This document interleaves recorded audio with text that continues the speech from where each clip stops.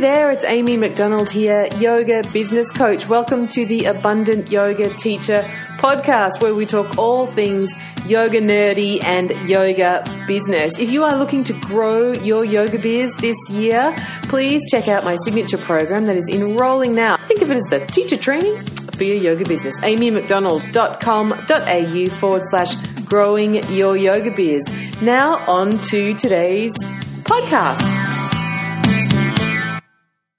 All right, so I wanted to talk today about, we spent yesterday doing a whole bunch of like nuts and boltsy stuff, skills, toolbox, and so I want to flip it back out to think bigger picture, because one of the things that you get here that's difficult to find when you get home is the encouragement to really think very big. And as much as the temptation can be to stay right down in the detail, we have time for that in the afternoon. I think we've covered like 2/3 of the things, the skills that you put on the whiteboard at the start. And now actually what I want to do is challenge you to really think way, way, way bigger. And fist bump. And so what we're going to do is some big picture thinking, some really dreaming thinking on one condition. And the condition is this. I want you to go for it and think really big, and I'll work you through that process so that you get there. But here's the point. What I don't want is that for you to spend this time creating a beautiful vision for yourself and what's possible and going, yeah, I am worth it, and I am going to make more, and I can do the thing, and I can have my svadharma, only to go home and then just go back to same old, same old. Like if you're going to dream it up here, you must commit to making it happen. Otherwise, it's just like empty carbs. You know, it's like Chinese food. Tastes good, and you're hungry after an hour, and, you know, it's gone. So I want you to actually commit to being awesome, to having a life that you totally love, to deciding that whatever you put down in this exercise is actually going to become your reality in a fairly succinct period of time. So back when I was, in a corporate job, it was a good corporate job. I had great people who worked for me, lovely team doing important work, good money, car, benefits, 10 minutes bike ride from my house. Couldn't fire me if they tried. Good job. My boss was a moron, and but you know, you can handle that. We all worked for a moron. You know how you learn how to manage them, right? There's actually nothing wrong with it. Teaching yoga a couple of nights a week, doing a retreat here and there, doing a bit of private coaching on the side. Very nice. Very nice. And I think all of us are kind of in your own version of very nice. There's nothing wrong with it. It's quite nice, the lives that we have, right? The lives that you have. And I think that is the most dangerous place that you can be. Like, you've got the wolf at the door. If shit is about to go very bad, very fast, you will not fuck around. You will go make the changes that you need. But if everything's kind of like, good, then it's much, much harder to be motivated to make radical change. And it can feel a whole lot scarier because it feels like you've got more to lose. Nothing to lose, go take radical action. But something to lose, now we're into risk management. But I think that what is so much scarier is the possibility that you actually live an unlived life. That if you get to the end and it's like, you know, I could have done different there. I wish I had tried a bit more there, or I think I had more to give in this way, or I kind of got bored with myself for those 10 years.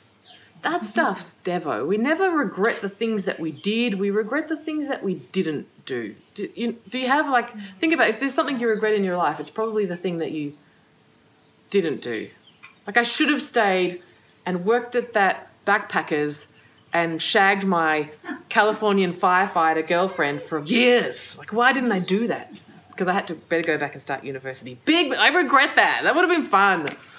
It's the stuff that you don't do that you regret. So we're going to talk about goals. We're going to talk about going for it. And we're going to be coming again from the perspective of this guy. Shiva, he was fierce. The stories of Shiva are fierce. If he was going to do something, he was going to do it 100%. And we see this in Shiva encoded behavior, aka men. Like, you know, you see, I go to a lot of business development sort of workshops, and you should see the guys there.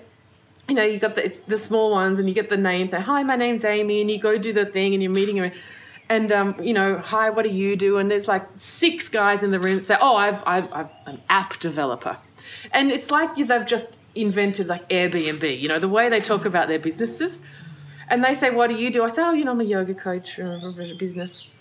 And then they just go on and on like, blah, blah, blah, blah.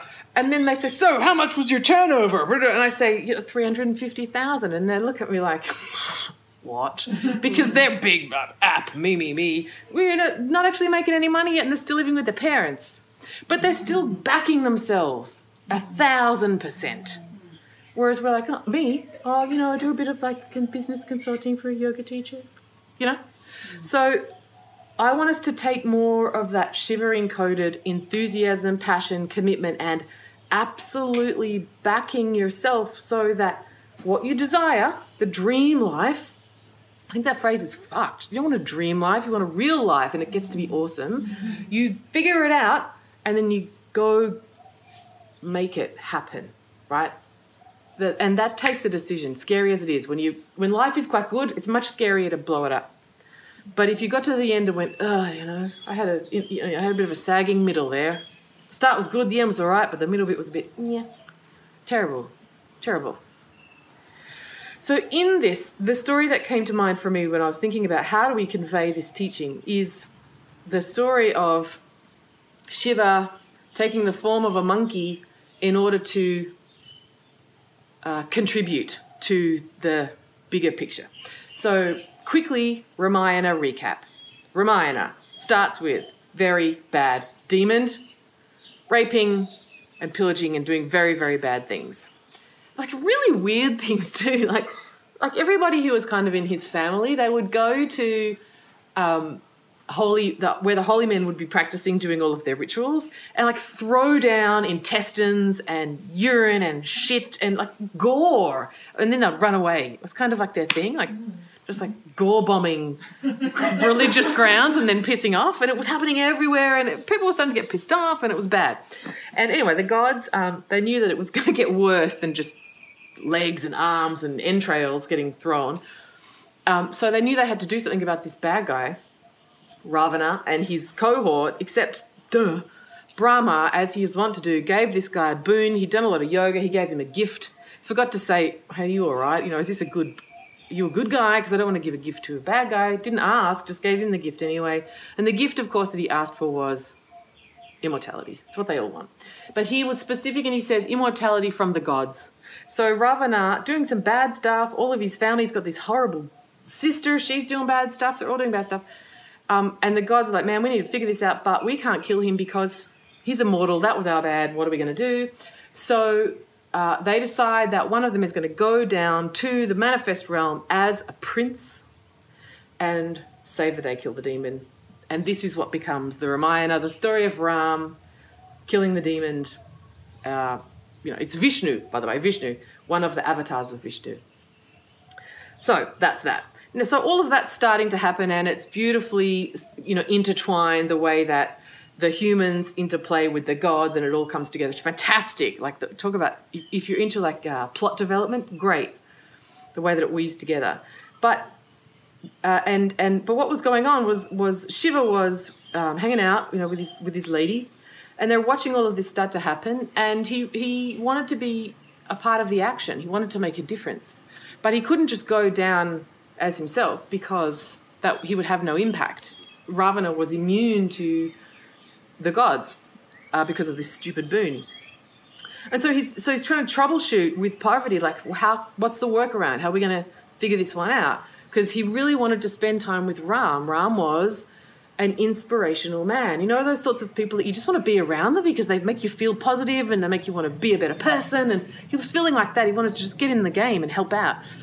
And so he said to Parvati, well, what about if I go down as a Brahmin? I could be a holy man and I could help out that way, and maybe I could also fight. And she's like, well, I love you, but that's seriously not going to work because you'll have all of these rituals to do. You'll have to stay really busy if you go down as a Brahmin. There'll be a whole bunch of things that you won't be able to be a part of. You'll have to take all your like Brahmin swag so you can do all your stuff. You're not going to be able to go camping with the guys in the forest. Probably not a great idea. So he thinks about it a bit more and he says, well, how's about this? What about if I went down as like a monkey? Because then I wouldn't have to take any stuff. I could live off berries. I could just kind of, I could participate because there's already a whole bunch of monkeys involved. And they probably wouldn't mind me joining. And I wouldn't be a threat to Ram because he's a human and I'm a monkey, so I could really help him, but he wouldn't feel intimidated by me. And Parvati said, you know what, I think that's a good idea. And so that's where we have Hanuman, because Shiva decided that he needed to play a role in this, and that was his workaround. Unlikely, you're God, do whatever you like, you're hot as hell. That's one of the attributes I love about Shiva. But he decided, well, how am I going to get a solution to this kind of complex situation? I'm going to mastermind it with someone that I trust, come up with something that's a bit sideways but works, and go make it happen. So today, the emphasis of what we're going to be talking about and working on is, what's the big goal? What do you want to do? What is your epic battle out in front of you, aka your life? We're going to do that, and then we're going to take a break, and then we're going to look at what is the workaround, or what are the steps that need to be taken so that you can access that reality. Because like I said, I'm not at all available for this big, beautiful, like barved up love fest of ideas and, oh, look, there's me and I only work a half a day a year and there's my butler fanning me with a palm frond and, whatever. There's my abs. And then you just go back to like, yeah, I hate Facebook ads and I'm so busy and I'm cooking all the meals for my adult children. Like, we need to do something to make this different. So when you think about your dream life, if you're not ready to seriously go bonko nuts and blow it up, don't create some kind of future for yourself that you actually don't have not only just the guts for it, but actually if you really had the desire for it, you would make it happen. So, manage your expectation of yourself. I want you to make this scary exciting and also achievable if, like Shiva does, you are prepared to come up with some weird and wacky ideas in order to achieve your goals. Cool? Excellent. Come up and get a piece of paper. Hey folks, it's Amy here. I hope you enjoyed that little bit of Abundant Yoga Teacher Retreat today. We've really been looking at overall goals and thinking bigger picture. And as you can see, I'm not pulling any punches with the ladies on retreat with me here. Hey, a bunch of you have been asking, can dudes come on this retreat too? You better believe it. Yes, to awesome yoga teaching men in our industry. Yes. Sign up. Come next time. Hey, tomorrow we are going to be looking at business planning. Don't roll your eyes. It gets to be awesome and a little bit more booyah, pumping up your tires. I hope you're enjoying these little snippets from the Abundant Yoga Teacher Retreat. If you are, subscribe to this podcast and leave me a review. That would be so cool. I'd be super, super grateful. And I'll pass on your love to all of the yoginis who are here on retreat with me. I'm sure they would love to hear from you as well. Hey, if you're having FOMO because you haven't been on retreat yet, come hang out with me in Melbourne, Perth, Sydney or Brisbane. We still have tickets left for all of those locations. We get started on the 31st in Melbourne, following Sunday in Perth, and then the next week in Brisbane and Brisbane and Sydney. Super fun day. Some of the people who are here on retreat are going to be there too. It's like the Abundant Yoga Teacher Retreat All-Stars. It's going to be awesome. If you're enjoying the content I'm sharing on these retreat-based podcasts, you'll love spending a day with me and a bunch of other cool folks at an Abundant Yoga Teacher immersion in your city. Check out amymcdonald.com.au/yoga teacher immersions. Like I said, I'll be back again tomorrow with another micro training from retreat. Take care, everybody. Talk soon. Well, there you have it, folks. Another Abundant Yoga Teacher podcast. I hope you thought it was ace. I kind of did. Again, if you're looking to grow your yoga business this year, I lovingly invite you to check out my 6-month group training program, Growing Your Yoga Biz. You can find it at amymcdonald.com.au/growing your yoga biz. Till next time.